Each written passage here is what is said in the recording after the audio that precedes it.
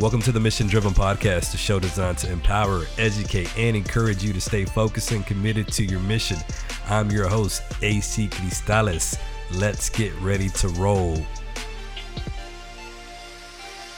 Welcome back to Mission Driven with AC Cristales. Man, it's been quite some time since I released a solo podcast episode. In fact, the last solo podcast that I released was on February 9th. That's almost 2 months. It's a long time. But like many of us, I'm sure that there's not anybody out there who would have expected what has transpired in the world this last month and a half. Our world has forever changed because of COVID-19, the coronavirus. And therefore, I know that it'd be foolish of me to begin this solo podcast without addressing this social issue that, again, is affecting everybody. You know, regardless of your race, your ethnicity, your gender, your sexual orientation, or religion, this virus doesn't discriminate. So my hope is that all of you who are tuning into this episode are doing everything you can to stay safe and healthy. And you're also doing your part in following the social distance guidelines in your city so that we can flatten this curve and hopefully soon get back to some level of normalcy. Look, I recognize that our lives are not the same since the last time I recorded an episode, and by no means do I want to be inconsiderate to what you, your family, and loved ones may be going through as a result of this pandemic. Look, we're all in this together. We're all facing this pandemic, but again, there are some people who are facing issues that some people aren't. But anyways, I didn't want to release an entire episode dedicated to telling you how to combat and survive this COVID-19 pandemic. I'm sure that there are a lot of videos, a lot of social media posts, a lot of articles, a lot of podcast episodes that have been providing that content already. However, I do want to share this quick quote that truly is one of my favorite quotes of all time. In fact, it is a quote that I use in some of my speaking programs when referencing what I believe is one of the greatest powers that all of us humans have, and that is the power to choose. And for those of you who are taking time during this quarantine to read books, let me quickly recommend the book from which this quote comes from, and it is Man's Search for Meaning. Let me say it again, Man's Search for Meaning. And it was written by Dr. Viktor Frankl. It is a phenomenal book with empowering and inspiring information. So definitely check it out if you get a chance. All right, so here's how the quote goes. All right, guys. Everything can be taken from a man, but one thing, the last of the human freedoms, to choose one's attitude in any given set of circumstances, to choose one's own way. And the reason which I want to share that quote with you right now is because some of you may be getting stripped of everything right now. I mean, you're losing everything, or you're scared about losing your job, or maybe you have lost your job, or you're scared of not being able to pay, your mortgage or your rent. Some of you, you can't even see, your family members because of the restrictions that the city or the county in which you live in has placed upon you. And so you feel like you're losing everything, your plans, right? Maybe you had vacation plans to go somewhere and those are lost, and you really feel like you're losing everything right now. But even when you lose everything, okay, this is what I take from this quote. Even when you lose everything, one thing always remains, and that is that you have the power to choose.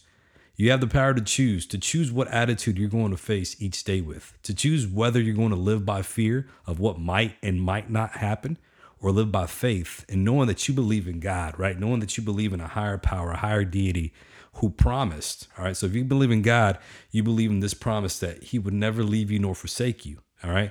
And so again, you have that power to choose. No one can force you to choose anything. You are the one who is in charge of your attitude and which way you choose to approach life. And so that's my encouragement to you, not only through this virus pandemic, but for the rest of your life, always realizing that the greatest power that you have is the power of choice. And with that in mind, I have to thank you for choosing to tune in to this episode.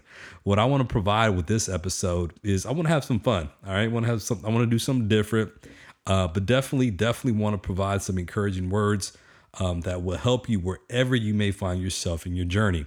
And so just real quick, before we get to the meat of the podcast. Just within the past week, I want to let you guys know that the show received 2 great reviews on Apple Podcasts, right? About how the show is relatable and encouraging. And one person even wrote that it reminded them que sí se puede. And that's right, sí se puede. I love reading that the podcast is being a positive force in people's lives because, again, that is the main reason why I began to record these episodes. It's to bring something of value to your life, for your situation, some encouragement when you're struggling, some light when you feel you can't shake off the darkness, and some hope when you're hurting and feel you can't go on. See, here's the thing. I want to be the one. I want to be the one that tells you you can go on. Did you hear that? Yeah, you can go on. You can move forward. You can pick up the pieces from a broken relationship. You can recover from a failure or missed opportunity. You can take that shot. I want this to be about helping you. And so with that in mind, what I did 2 weeks ago on social media, I asked those that follow me on Instagram at AC Cristales, this little shameless plug right there. I asked those that follow me what topics they were interested in, and I received some suggestions that I'll be covering in this episode. And in fact, I covered the social emotional support for students during this, COVID-19 crisis on the last episode that I recorded. And so for this one, right, for this one, without further ado, I'm not gonna call out the person who gave the recommendation. Nah, I'm not gonna do that person like that. Even though, I am ranked like 108 on their favorite principal list ever, right? I'm sure they have a favorite principal list and I'm number 108 on their list. That person's probably mad right now. I'm messing with you, but anyways, this person suggested that I do a podcast on blood in, blood out. That's right, baby. Vatos Locos forever, And so here it goes. Mission driven with AC Cristales, blood in, blood out style. In the heart of the city, in the soul of its people, there is a power stronger than law. I have never been so proud in my life as today. A force deeper than friendship. I don't forget where I come from or who I am. That's what keeps me going every day. A passion greater than life. Who are you fighting? You're just fighting yourself! Oh, those are my carnales, they're my family! I'm your family! It's the tie that bound them together in their youth. Let me see the color inside you. And now will drive them apart. This is the epic story of 3 brothers. Run, carnal, run! Vatos Locos forever, carnal, let's go! One searched for truth in the law. You kill your own people! No! One expressed his passion through art. To be completely sold out by the end of the night. Oh! And one found power in prison. No one can stop us.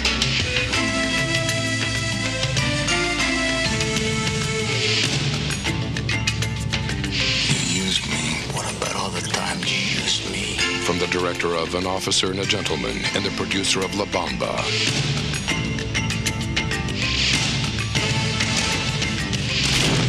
Blood in, blood out. That's a bond you can never break. All right, off the bat, blood in, blood out. I got to say this. I have to say this is one of my favorite movies of all time. Okay. It's a movie that I quote every now and then because, again, I'm a person who quotes movies and song lyrics all the time. And although many people who know about the film see it as just a movie about gangs, when they usually talk about it, they say it's a gang movie. To me, it's a lot deeper than that. Of course, when I first saw the movie back when I was 12 years old, it was all about the gangster lifestyle, right? And I definitely was throwing up the VL, the Vatos Locos Forever home sign. And of course, the scenes that I reenacted with my boys, they were scenes that were violent. But you got to remember, I was just a teenager when that was going on, right? I was just trying to prove to others and to myself how hard I was, even though I was never initiated into a gang, right? At least not into the gangs. Like we had pretend gangs and stuff, right? We always wanted to portray like we were, certain type of gang members, but we were never initiated into a gang like the ones portrayed in this movie.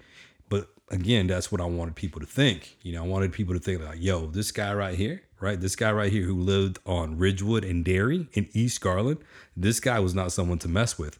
And so those were the type of people that I hung out with, during, fourth and fifth grade. I mean, it started early, and you're probably thinking fourth and fifth grade. And I'm here to tell you, yeah, fourth and fifth grade. And even during my middle school years, But I believe as we got older and we went into high school, we just started to go into two different groups. Either the group grew out of this phase of just trying to portray like they were gangbangers and whatnot, but who people still need to look like, yo, you don't want to mess with them, all right? Don't mess with this guy. He may be quiet. He may not be claiming a set, but don't catch him on the wrong day, right? Or some people from the group really became about that life. They really, started using and selling drugs in school. They really, for whatever reason, felt like the gangster lifestyle was for them. So they skipped school. They probably dropped out of school. And so you saw the divide happen, right? And you have to understand, and maybe you're thinking like, why were people, if you look, you Google like just 90s music and stuff and 90s rap and gangster rap, you'll realize that it was during this time, right? Because again, yeah, I am that old. I grew up in the early 90s. This is when gangster rap music just erupted, right?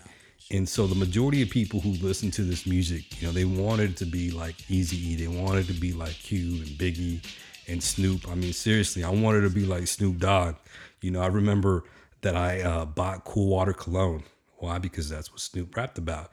I remember that I told my mom to buy me some blue Converse, right? Some Chucks. Why? Because that's what Snoop wore. And so I remember wanting to be like Pac too. People wanted to be like Pac. And I was rapping lyrics like call the cops when you see Tupac, right? Grab your Glocks when you see Tupac. Because again, I wanted to be like Pac.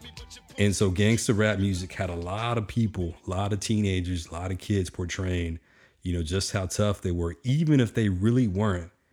And, and thinking back on it, I think it's all about appearance, right? It was all about appearance, and not really much has changed. It's the same as the teenagers of today, and even some adults, talking about how they're balling, how they got money in the bank. And I love it when like kids talk about they're driving Bugattis, when in reality, number one, they're not balling. Number two, they don't have money, not in no bank, not even in their pockets. And I remember telling one of my middle school students one day, like, yo, spell Bugatti. Come on, baby, spell Bugatti, and he kind of just looked at me. And so, but again, it's about appearance, right? It's about portraying like you're living this type of lifestyle. And so back in the early 90s, it was about portraying that, man, you were tough, you were hard, you were about it, But I can see why me and kids from, my neighborhood turned to gangster rap music, because simply it was real, the drugs, the gangs, and crime. And honestly, those things and many more things clearly showed us the disadvantages that were apparent in our neighborhoods. And so we felt like gangster rap music, we could relate to that because our lives weren't Sesame Street like, and it wasn't about like MC Hammer, you can't touch this. It wasn't that type of music, man. It was real, it was raw. And again, these rappers rapped about issues that were going on in certain neighborhoods in America. And so gangster rap and these so-called gangster movies, because that's what they call Blood In, Blood Out. They called it a gangster movie, right? American Me, it was a gangster movie. Boys in the Hood, a gangster movie. But these movies were much more than that. These movies painted a picture, right? A real picture of what certain, young people in America had to deal with. And that's what? Low-income neighborhoods where drugs are present, where gang activity is present, where prostitution and crime, all those factors are present.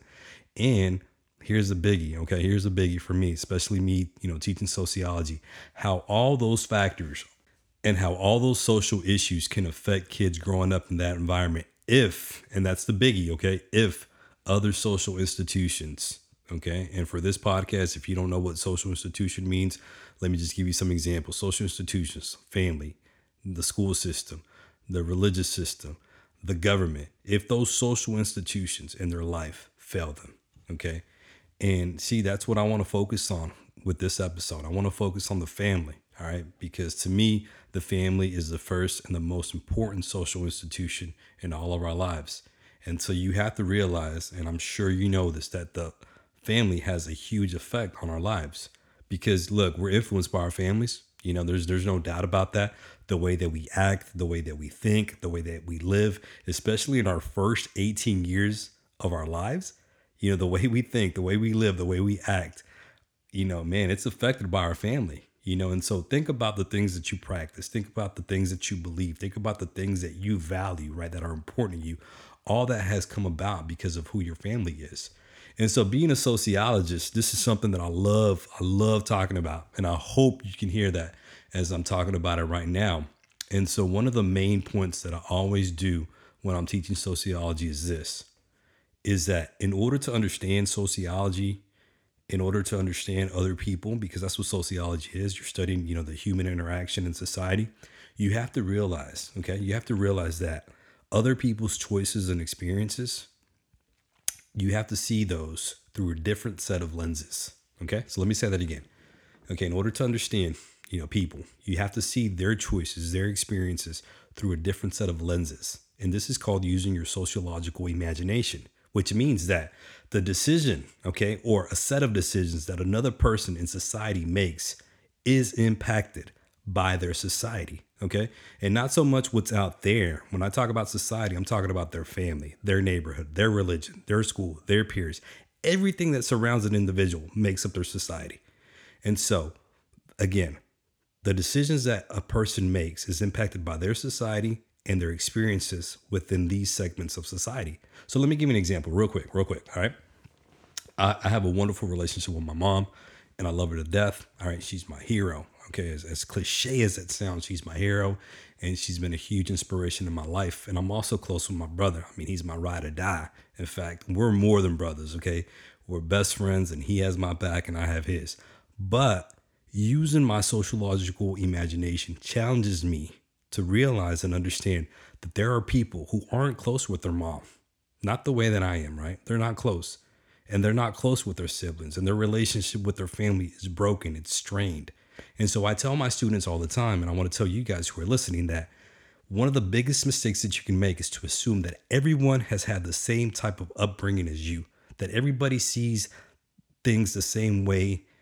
That's just not the case because not everybody's been brought up the same way. Okay. Not everybody has been taught to believe that God exists and that God is a good God. And not everybody's been taught how to be respectful. Okay. And even if they've been taught to be respectful, that's going to look different to different people. All right. So realize that one of the biggest mistakes that you can make is to assume that everybody has had the same type of experiences because that's just not the case. I mean, look at our world, right? And now with social media, it's so much easier to see how people think. It's so much easier to see how people feel, how they act, and the things that they do. And sometimes, I don't know if you're like this, but sometimes you can find yourself thinking like, man, like, why do people do that? Well, it's because they have a different set of experiences than you and I do. And so what that boils down to is this: our choices are affected by our social environment and experiences. And again, we all have different environment and experiences. And as a kid, the environment you grow up in, you can't choose. You couldn't choose that your dad didn't want to be a part of your life. As a kid, you couldn't choose that your mom cared more about finding a man than taking care of you. You couldn't choose that your parents verbally and physically abused you. You couldn't choose that you grew up in a neighborhood where using drugs and skipping school were encouraged and going to school was discouraged. You couldn't choose that. But as you grow older, right? And as you grew older, you had the opportunity. And if you're listening to this right now and you're going into college or, you're still in high school, I want you to understand is as you grow older, you have the opportunity to seize the power to make decisions that will either help your life get better or put you in predicaments that will hurt you and even hurt those who love you and those you love as well. And that's one of the lessons that I get from this movie, Blood In, Blood Out. Yeah, I know I get deep into movies, but man, it's more than a gang movie. All right. I just talked about environment and society affecting individuals. Well, in this movie, the three main characters, Miklo, Paco, and Cruz, they're characters whose potential is severely limited by the circumstances that they encounter in their life. I mean, in this movie, you have gang fights, you have shootouts, you have them being chased by cops. You have one of them who experiences prison life. You have another one who becomes addicted to heroin. And then because of his addiction to heroin, his younger brother dies. So you can't tell me that these circumstances don't affect a person's lives. They do. And as I said, I said this as well. It's all about how you present yourself, right? One of the reasons that, I wanted to pretend, and show people that I was part of a gang because it's all about how you present yourself. Well, in this movie, you have Miklo, you have Paco, and they chose to define themselves at one point or another in their lives. They chose to define themselves to their peers. And it was all about swagger. It was all about intimidation. It was all about don't mess with me. All right. Don't mess with me. It was all about that, hey, you don't mess with me type attitude, right? So yeah, it's a gang movie, but don't limit it to a gang movie. For me, it's a movie that spoke to me, especially being a Latino, all right? Especially at a time, like I'm telling you, this is 1993, at a time where there weren't that many Latino movies. I mean, seriously, I was, you get to a point where you're just tired of watching Cantinflas y La India Maria, I know you're probably thinking American Meat because they came around the same time, but before that, the only other Latino movie with an all Latino cast, all right, was La Bamba that I can think off the top of my head, which coincidentally was produced by Taylor Hackford, who directed Blood In, Blood Out. So anyways, you have this all Latino cast, and to me, it's just like, man, these people look like me. These people talk like me, even though I'm not Mexican, but, I hang out with people who are Mexican. And so it was like, yo, Vatos Locos forever, right? And so it spoke to me, not only because of the Latino connection, but also because of family and the decisions that the characters made within the film and how those decisions not only affected their own life, but also their family's life. Because this is the truth, all right? This is a truth that I will forever proclaim. Our choices and decisions don't just affect us as individuals. Our choices and decisions affect our family, our children, and our loved ones.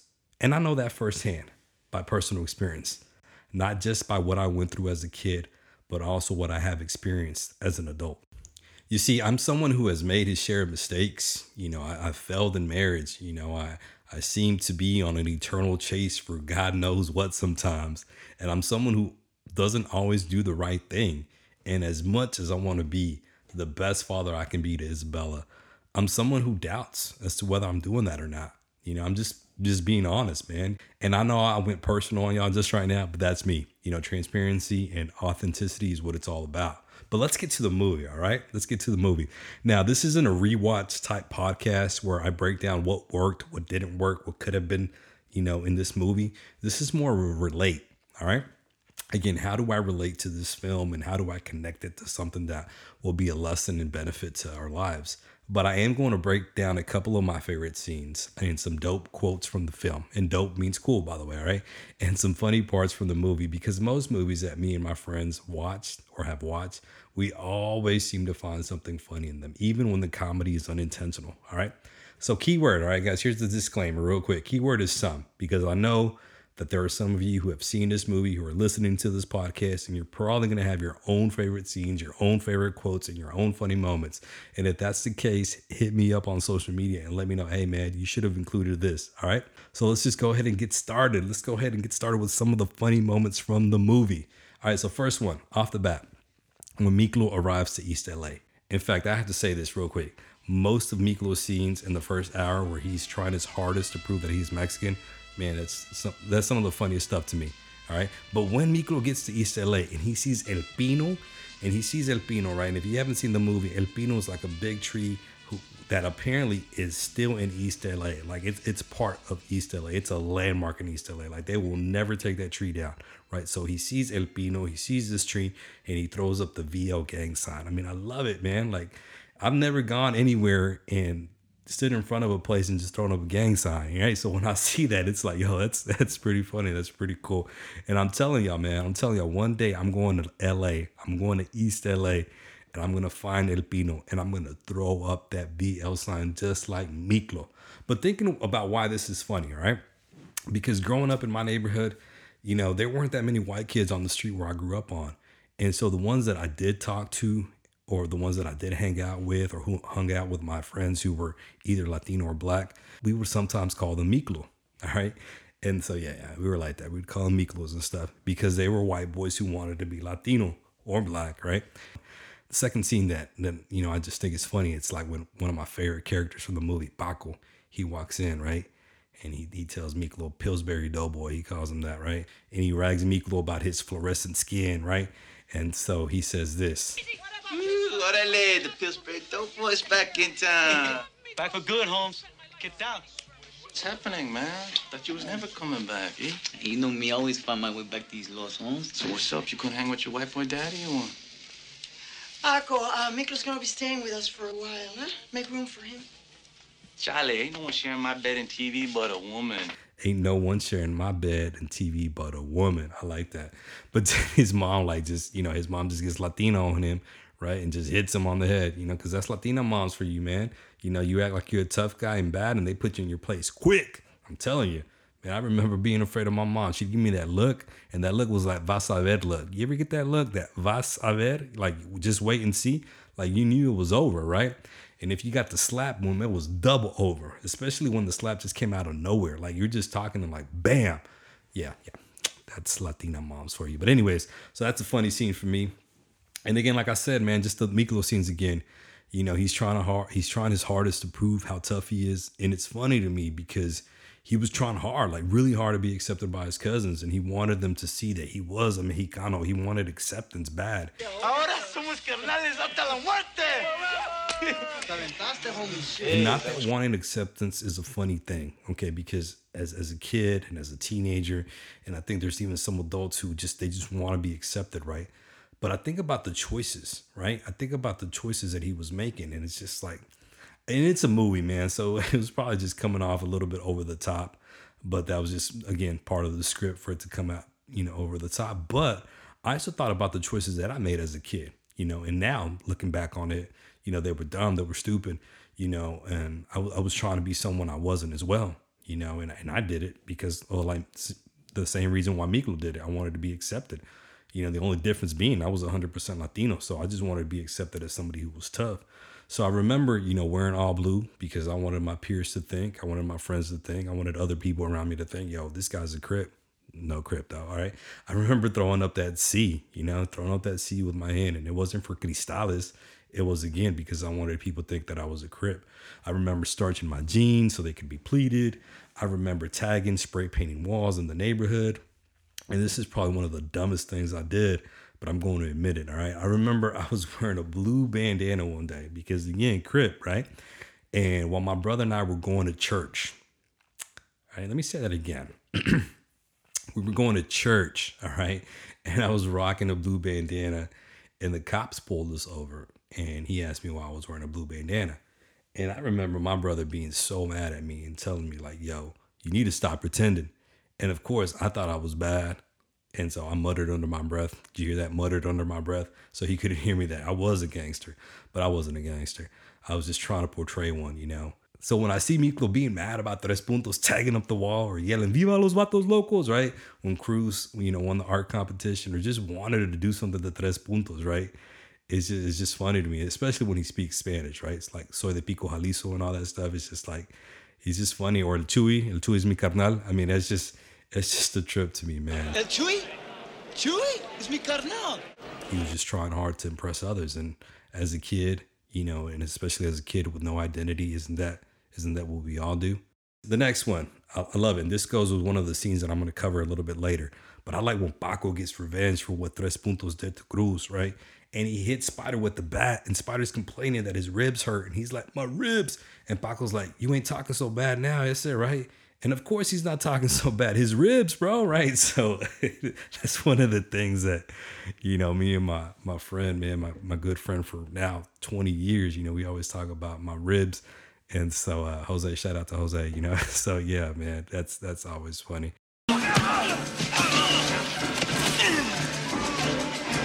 Where you going, chaval? Get him. My ribs broken. Why talking so bad now, is it? Man, Popeye, like Popeye, all his scenes are funny. I mean, I just love that guy, man. He's just funny. I think it's his voice, right? Like, ¿Cómo te llamas, güero? I mean, just like, yo, every scene with Popeye is like just hilarious, right? And I think it's because of the way he talks. Check this out. Oye, Naco, you like busting dope dealers? Big deal going down tomorrow. The Zodi's on Whittier. What's this? Look for a blue Econoline van with 20 keys of coke inside. You'll be on the 6 o'clock news. So the next one, the parole picture scene is pretty funny to me. How, Popeye's about to get on parole and he's got to take that prison picture, right? And, he's like, hey, parole only happens once, right? And so anyways, he makes sure to get La Onda to pose a certain way, right? And so it's funny to me because I remember when we were younger, you know, we just wanted to take pictures where we looked like we were hard, right? So you get your group of 4 or 5 boys or 10 boys or whatever, man, and you took a picture and you didn't smile, right? And, you know, some of you threw up gang signs and stuff. It was like that prison picture, right? And so none of us were ever smiling, right? But now, you know, I think we've outgrown that. I think we smile a lot more now, right? I mean, at least I do. I know now I smile a lot more because I'm like, man, it makes me look younger. I think if I have that little scowl on my face or something, I'm going to look a lot older. And I'm like, man, I got this gray hair already. Like, yo, I need anything to make me look younger or whatever. So not only that, but hey, I'm a little happier now in my life. But anyway, so the next one that's funny, I like the scene with Clavo. All right, so Clavo is the one who's the loan shark, right? And so they're in you know, Popeye's apartment, and Crucito and Miklo come in, right? Crucito, and when Clavo hears Crucito, his head turns quickly, and he's like, Crucito, right? Where are them 4 G's you owe me, right? And I love Cruz's reply. He talks about how he's got to sell a couple of paintings, y me la rayo. Anyway, so I got to say this real quick why it's funny to me, right? Because again, this is not a rewatch. This is a relate. It's, I remember telling my friend, right? Because again, we'll talk in terms of like movies and stuff. And so telling my friend like, yo, man, you know, you owe me money for a trip or something, right? For a trip that we had planned together. And he was like, yo, I got to work a little more overtime. Y después me la rayo, right? So anyways, and so that's a funny scene. There's other funny stuff within that scene, but I like how, you know, Clavo hits him up about them 4 G's. Cruzito. Hey, Cruz. Where you been, ese? Hey, Clavo, ¿qué pasó, Holmes? Man, you a tough mama to find. Where are those little 4 G's that you owe me? Oh, look, Holmes. I just gotta sell a couple of my paintings that say, in Me la rayo, I'll get you your feria, Holmes. Paintings, that's right. At least you gave me some paintings, ese. And then the next funny scene for me, man, is it's a sad scene because Montana, right? Montana is, you know, the leader of La Onda, and he's a really good dude if you think about it. I mean, he's not like a ruthless gang leader. You know, he really just cares about, you know, just helping the Chicanos out. And he doesn't want to start war. He wants to keep peace. In fact, he says one thing that I didn't put in here, but I'm going to say right here. It was a line where he talked about, like, what if they don't want peace? And he was like, I mean, very, very wise guy. He was like, you know, they don't even know what peace is, you know, so they can't have it. You know, you can't have it because you don't know what it is. But anyway, so this scene is funny. So Montana's going to go get to see his daughter for his first time. And, because, you know, his daughter was born while he was incarcerated. And so he gets an opportunity to be transferred to another jail facility. And while he's there, he's going to have his chance to meet his daughter. Well, he didn't know that he was being set up. And so this old school, you know, rival gang member, you know, because in the movie, it's, you know, the prison gangs are divided between races, right? So you have your Mexican gang, you have your black gang, and you have your white gang. When the scene it's you know, an older black gentleman, right? He plays Montana, you know, he's friendly with him at first. And then, but that was just a setup because the next morning, like 5 minutes before Montana's going to meet his daughter, you know, Wallace, who's the name of the black gangster, like stabs him and stuff. And so, and that's not the funny part. The funny part is like, he's screaming for cheap times, right? And so, when he's screaming, he's yelling for cheap times, and he even calls him a taco eating, you know, guy or whatever. And so he's stabbing him and saying for cheap times. And that's because Cheap Times is the place where his brother was kicking it at when his brother was killed. So anyways, you got to see it. You just got to see the film. And then you're just like, oh, for Cheap Times. But anyways, again, not a rewatch or relate. And there's times where things have happened and we'll just say for cheap times. This is what they call a change of plan. For cheap time! For cheap time!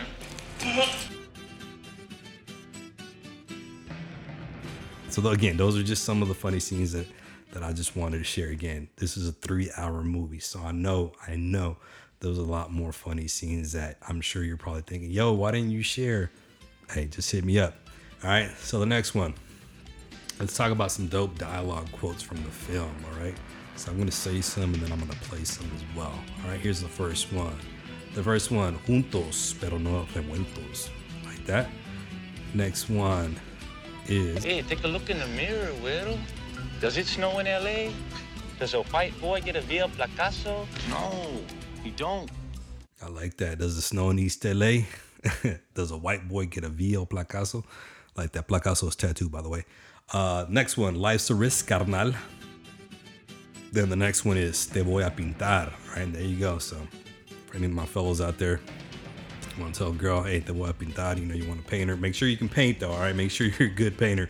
Don't just say que te voy a pintar and you don't know how to pintar, all right? I like this one right here. This is actually an exchange, right?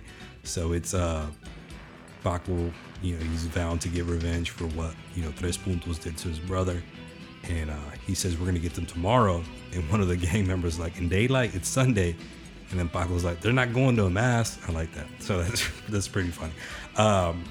Here's another good one. I like this one. If we do nothing, then we are nothing. All right. And here's another one. Now for my brown brothers. Sorry, no tortilla. Here's another good one. I don't want his pork chop. I want his life. Good one. This is a good one as well because, again, you know, Miklo's trying his hardest to prove that he is, you know, Mexicano, Chicano. And he says this, Chicano is not a color. It's the way you think and it's the way you live. Now, this one's a really good one because it just talks about the whole, you know, I don't know where you're at with the whole criminal justice system, but, you know, if we were to have a discussion on that, you'd know that the criminal justice system in the United States is not always fair. So I like what Montana tells Miklo. He says, to them, you're just a number. And to them, he's referring to the justice system. To them, you're just a number. Everyone who enters the joint thinks he's a man. But you know what he really is?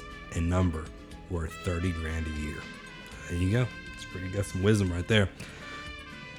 Next one is nice placa you got. You should be riding with me, not messing with me. I like that. Good old Popeye. The next one, La Onda Don't Shine Shoes. There you go, baby. La Onda Don't Shine Shoes. The next one, 100 grand in Nueva York. That wakes people up. Well, guess what? Clavo in Texas, 100 grand. That wakes me up too, baby. I'm sure that wakes up a lot of people. All right, here's another one. Pocos pero locos. That's a good one. Here's one from this exchange. I like it. All right, so if somebody asks you if you can do something, you need to respond like this. Easy as mantequilla on a hot tortilla. All right, say that again. All right, somebody asks you, hey, can you do that? Can you do that? You tell them this. Easy as mantequilla on a hot tortilla. Now, this is a good one from Paco. I like this one.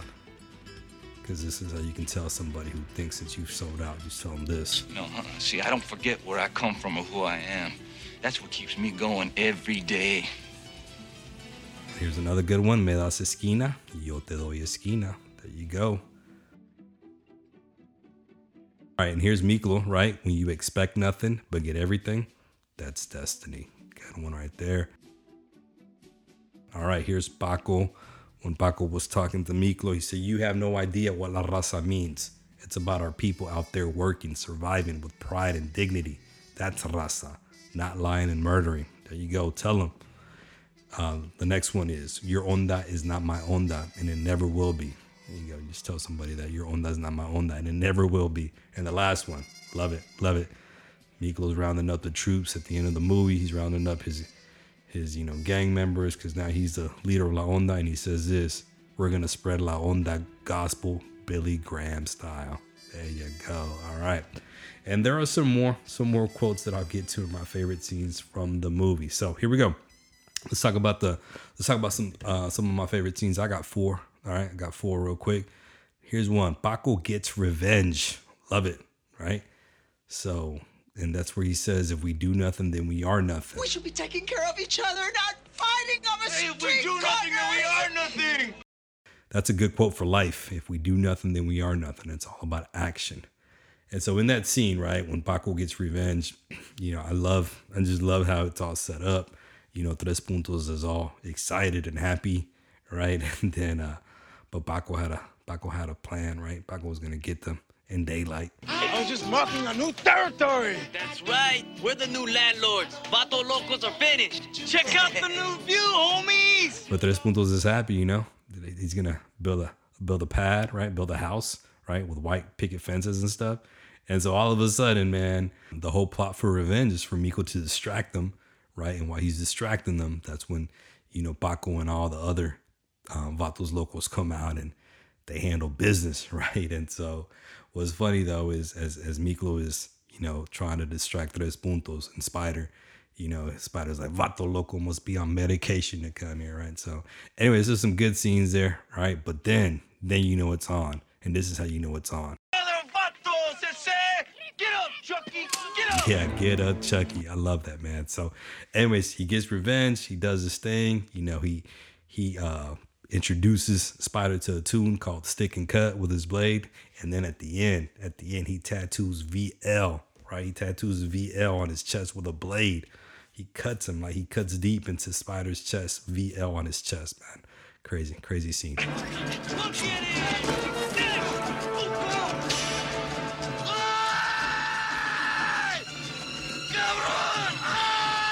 Property of Vatos Locos. It's the donkey you want to know. Yeah, that's one of my favorite scenes. And then, to be honest with you, it really continues, right? While they're getting chased by the cops and stuff, and the Chicano U-turn, right? Because the Judas can't make those U-turns. But one of the biggest things from that scene, because they get revenge and then they're getting chased by the cops, is when they crash, right? So Paco crashes because he's driving real fast. And then Miklo had been shot by Spider.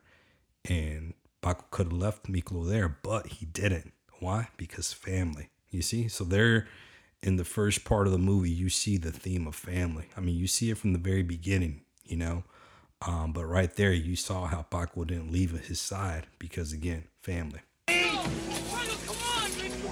Run, carnal, run! Vatos Locos forever, carnal. Let's go! Come on! So scene number 2, one of my favorites, is when Miklo and the audience, right, to this film gets introduced to San Quentin, the prison, right? And so you just, again, that's where we see Popeye Popeye for the first time. That's where we get to the introduction of the gangs. You get that placa, little bo peep. Hey, Cinderella, go find yourself a fella. How to give a fool like you nightmares, so you won't understand that. Ain't nothing to me, ese. Mira, Tres Puntos like Spider. Ooh, I'm the boogeyman. He pissed in his pants. What's la onda? Some questions you don't ask. We get the introduction of who really runs prison, right? And it's not so much the street gangs anymore, right? And so we meet Al, right? Al's pretty funny. Al works in the jail. Suave, Al. And so we meet Al, who, I mean, just, man, he's just racist, man. He talks mess about blacks and Latinos, and it's funny because he has the line, sorry, no tortillas, but, and as we see that, right, and again, you just realize, like, man, like prison's gonna be different for Miklo. It's not gonna be, East Los Angeles, and so that's a pretty cool scene. It's one of my favorite scenes. The next scene, I love it, when Paco goes to see Cruz, after 7 years.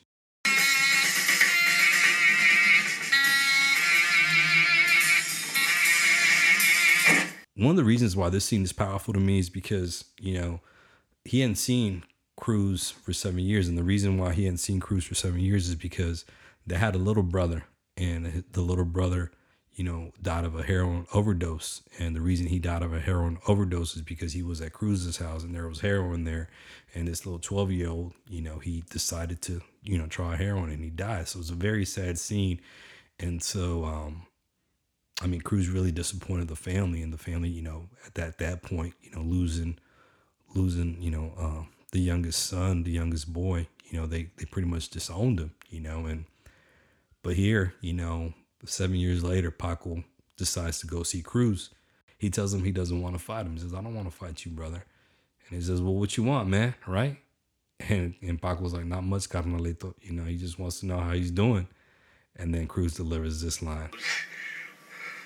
So what you want, man? Not much, carnalito. Hey, how are you? How you doing? Things people usually say who care about each other. We'll see. After 7 years of nothing, man, you want hospitality, Holmes? Hey, pues, there's a can of chinga tu madre right there on the table, man. Why don't you help yourself? Hey, Holmes. Yeah, it's one of the best lines as well, right? And so there you go again. There's that, family, that theme of family throughout this film, that even though Crucito did something horrible, right? Or, his younger brother died because of of Crucito just being careless, still, right? Paco wanted to be there for his brother, and it hurt him to see that now, Cruz is, who is talented, right? He's a talented artist in this film, but now it's thrown away his life. He's wrecking his life. As he said, hey, don't use Juanito as an excuse to wreck your life. And then Cruz just loses it, man. He's like, yo, let's go. Let's throw down, right? And then again, Paco's like, I don't want to fight you, little brother. He don't want to fight him. He wants that reconciliation. He wants like, yo, let's mend this, man, because we're family. At the end of the day, we're family. We make mistakes. And, I'm not saying it's going to change from, overnight, but look, let's try to do something. So that's a powerful scene, man. Really powerful scene. And then my favorite scene. What, yeah? Come look at yourself in the mirror, eh?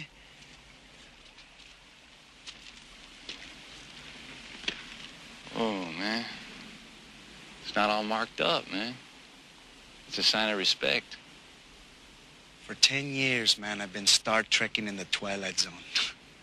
Thought if I came and looked at this, I might find my way back, I love the ending. The ending is just powerful to me because as I was talking about in the last scene, right, what Paco wanted with Cruz was reconciliation. So that's how the ending is for this movie. It ends with family. It ends with reconciliation between the brothers. And again, probably for me, as I said in the beginning, it's because I'm super close to my brother, and as imperfect as family may be, family is still a beautiful thing. All right. And so, it's just pretty powerful, man. They walk up, actually they're walking, like to the creek or whatever. Right.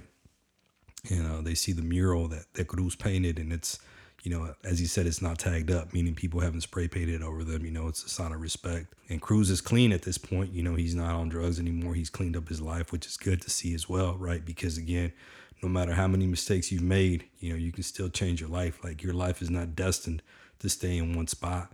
You can make the changes that you need to, right? You just got to put yourself around, good people. You got to put yourself in the right context to make changes that will improve your life. So we see that with Cruz, right? He even cut his hair, but he's not about Samson, right? He's just stripping himself to the bone, right? As he said. But man, there's a lot of powerful stuff. One of the quotes that I remember from that scene is, you think you use a brotherhood like a shot of tequila. You think you just drink it down, it burns, makes you feel good. Yeah. You wake up the next morning with a hangover the rest of your life. What, not even a little carnalismo left in there, is it? What, you think you use brotherhood up like a shot of tequila? You just drink it down, it burns, makes you feel good, yeah. And then you're left with the hangover the rest of your life. Man, to me, that's just like, look, man, we're brothers. It's not just like a shot. Like this is forever. And so 3 things that I'm going to finish with, especially with that I got from this scene.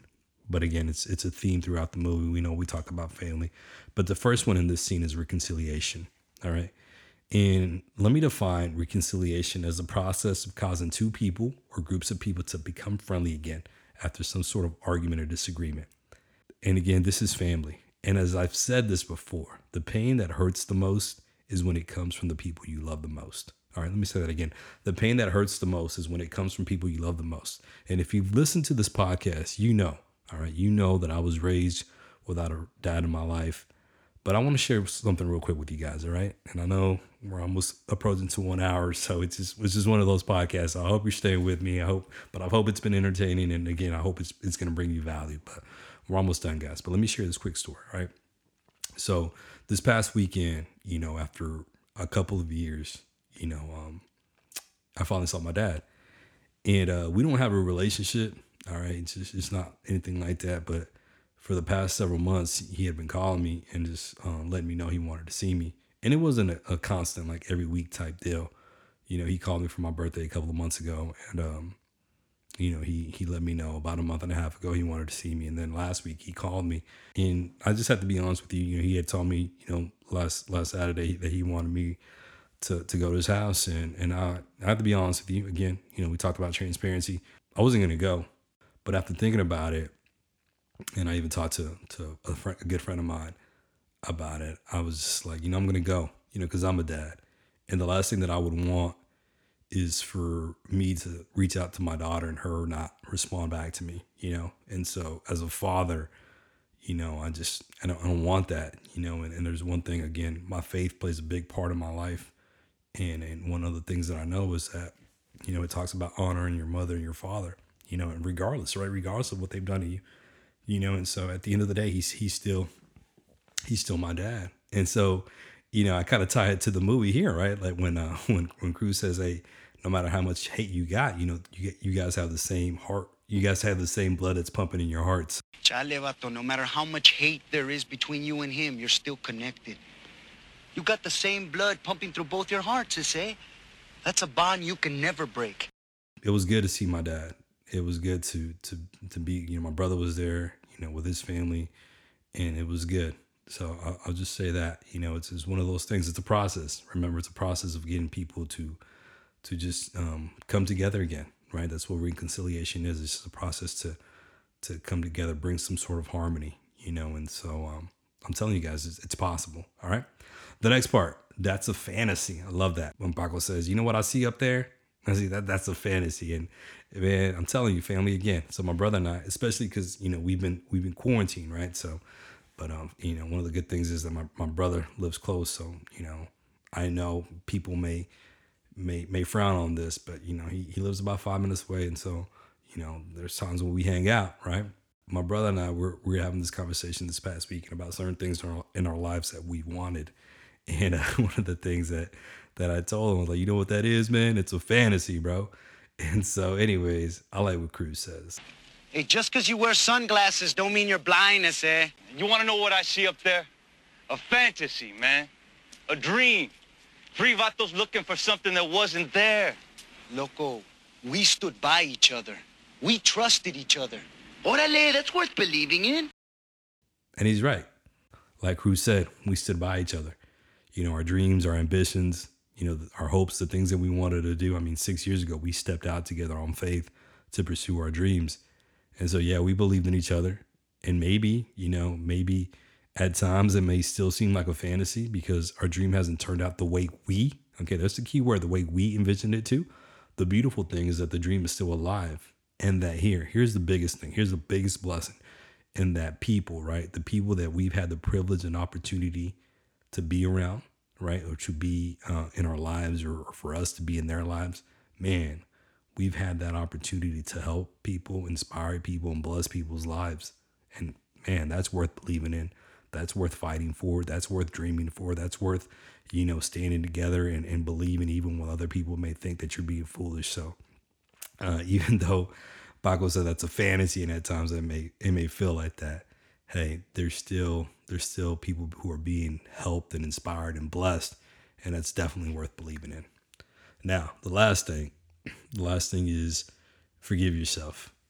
So I have to, man, this really hit me, right? You know, one of the things when Paco was talking about, you know, you blame me, right? In fact, let me go ahead and play it. El Gallo Negro, the baddest Chicano in the barrio. Well, that ain't me, not anymore. You ain't changed a bit, eh? Oh, so what? What are you saying? It's all my fault the way everything turned out?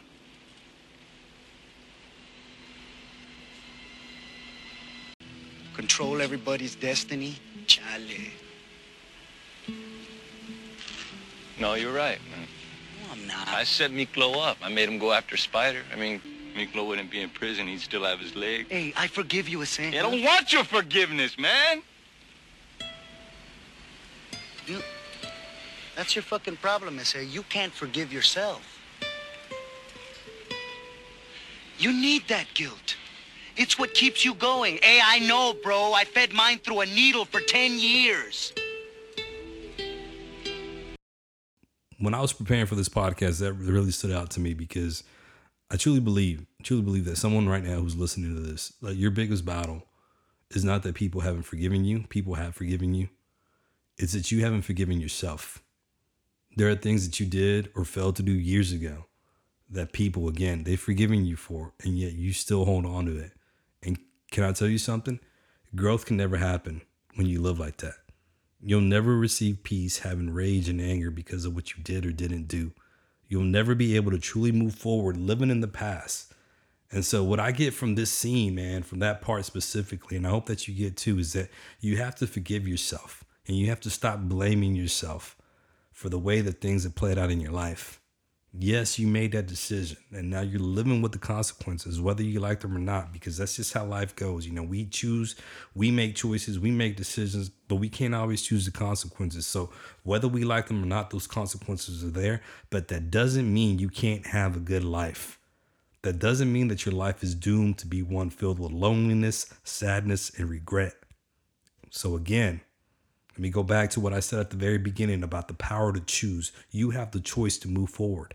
And I know it's easier said than done.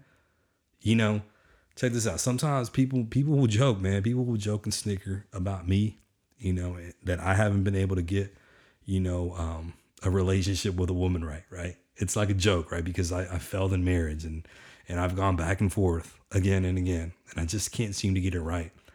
And sometimes I know it's not done in a mean or malicious way, but it still hurts because it's something that I know, right? It's a decision, right? That I know brought pain, not only to my life, but man, also to the lives of people that I truly care about and love. You know, it's nothing that wasn't,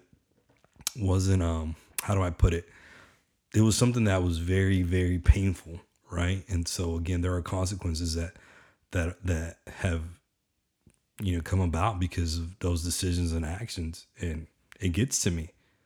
But here's the thing. I can't expect people to understand that. Right. Can't expect them to understand that. Man, it's something that I battle with, that I struggle with because they're not in my shoes.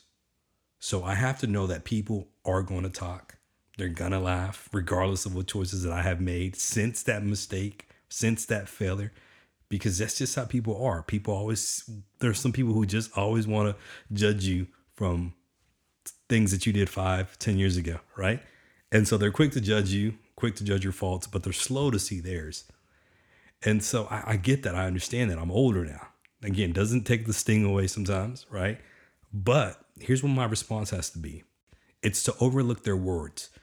Because William James once said, "The art of being wise is the art of knowing what to overlook." So I know I have to overlook their words, their actions, their thoughts, whatever it is, man, their judgment. I have to overlook that. I know what to overlook. I have to remember that. Okay, that's fine. They're not in my shoes. They don't know what I've been through. All right. But more than that, I have to forgive myself. And I have to remind myself that those mistakes that I committed are in the past. I can't look back. When my goal is to move forward, I can't look back. And so as I move forward, I don't do it for them because, again, this is my journey. It's not theirs. So I do it for me. I do it for my peace. I do it for my sanity. And I do it for my life to, again, keep moving forward. And that's my encouragement to you. If there's someone in your life that you have to forgive, do it. The anger and the hate that you feel is doing more damage to you than it's doing to that person. Trust me. And if you haven't forgiven yourself, then do that as well. Your life matters, but you can't progress if your focus is on the mistakes of your past. And here's my last one. You can't make it in this life by yourself. We all need somebody to be there for us through the thick and the thin. And that's family, familia, whether they're blood related or not. We all need relationships that will be there to serve an emotional need, a real need, not just people who hang out with us and we go party with. I'm talking about real emotional needs. And if you have that relationship with one person or two people or three people, if you have those close relationships, those are the ones that you should cherish and adore. Those are the ones that you should take care and protect. Because besides having the power to choose, another great thing that we all have, and that I hope you have, is familia. Now finish it off, Crucito. ¿Qué hubo? ¿Qué vida es? ¡Qué loca vida, Holmes!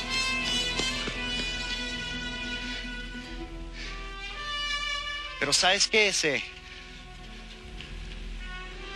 Hey, we got something better than a rabbit's foot, Holmes. We got familia. Raza, güey.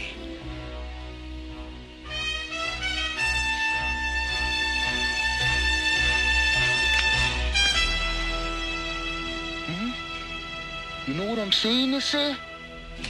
Crees mucho, Gallo Negro. You may be bad, but you can't dance like Smooth Crew. Sí. Pues órale, yo y tú, ese. No, así nada. I remember you, vato. Ay, Gallo Negro, vato. I'm a lover, not a fighter, man. Oh, sí. Simón, el merengue, the Tender Trap 72. Rucas got their heart. That's it for episode 25 of Mission Driven with AC Cristales. I know that I've gone a little bit over what I normally go on my solo podcast episodes, but I hope that you have found this episode entertaining, but not only entertaining, also inspiring and encouraging as well. Again, there's always lessons to be taken from anything that we go through in life, anything that we see in life, anything that we listen to in life. All right. So if you enjoyed this episode, please make sure to share it on your social media platforms, Facebook, Twitter, Instagram, Snapchat, wherever. Let's just spread this message all over social media. And if you're enjoying the podcast, please make sure to subscribe to it on Apple Podcasts. And don't forget to rate and review it as well. If you're listening on Spotify, make sure to press that follow button so you're well aware of when each new episode comes out. And if you're on YouTube, make sure to subscribe to my YouTube channel. And so, guys, thank you so much for listening to this podcast. And as always, remember, the mission is now, so remain mission driven. And until next time, faith, hope, love.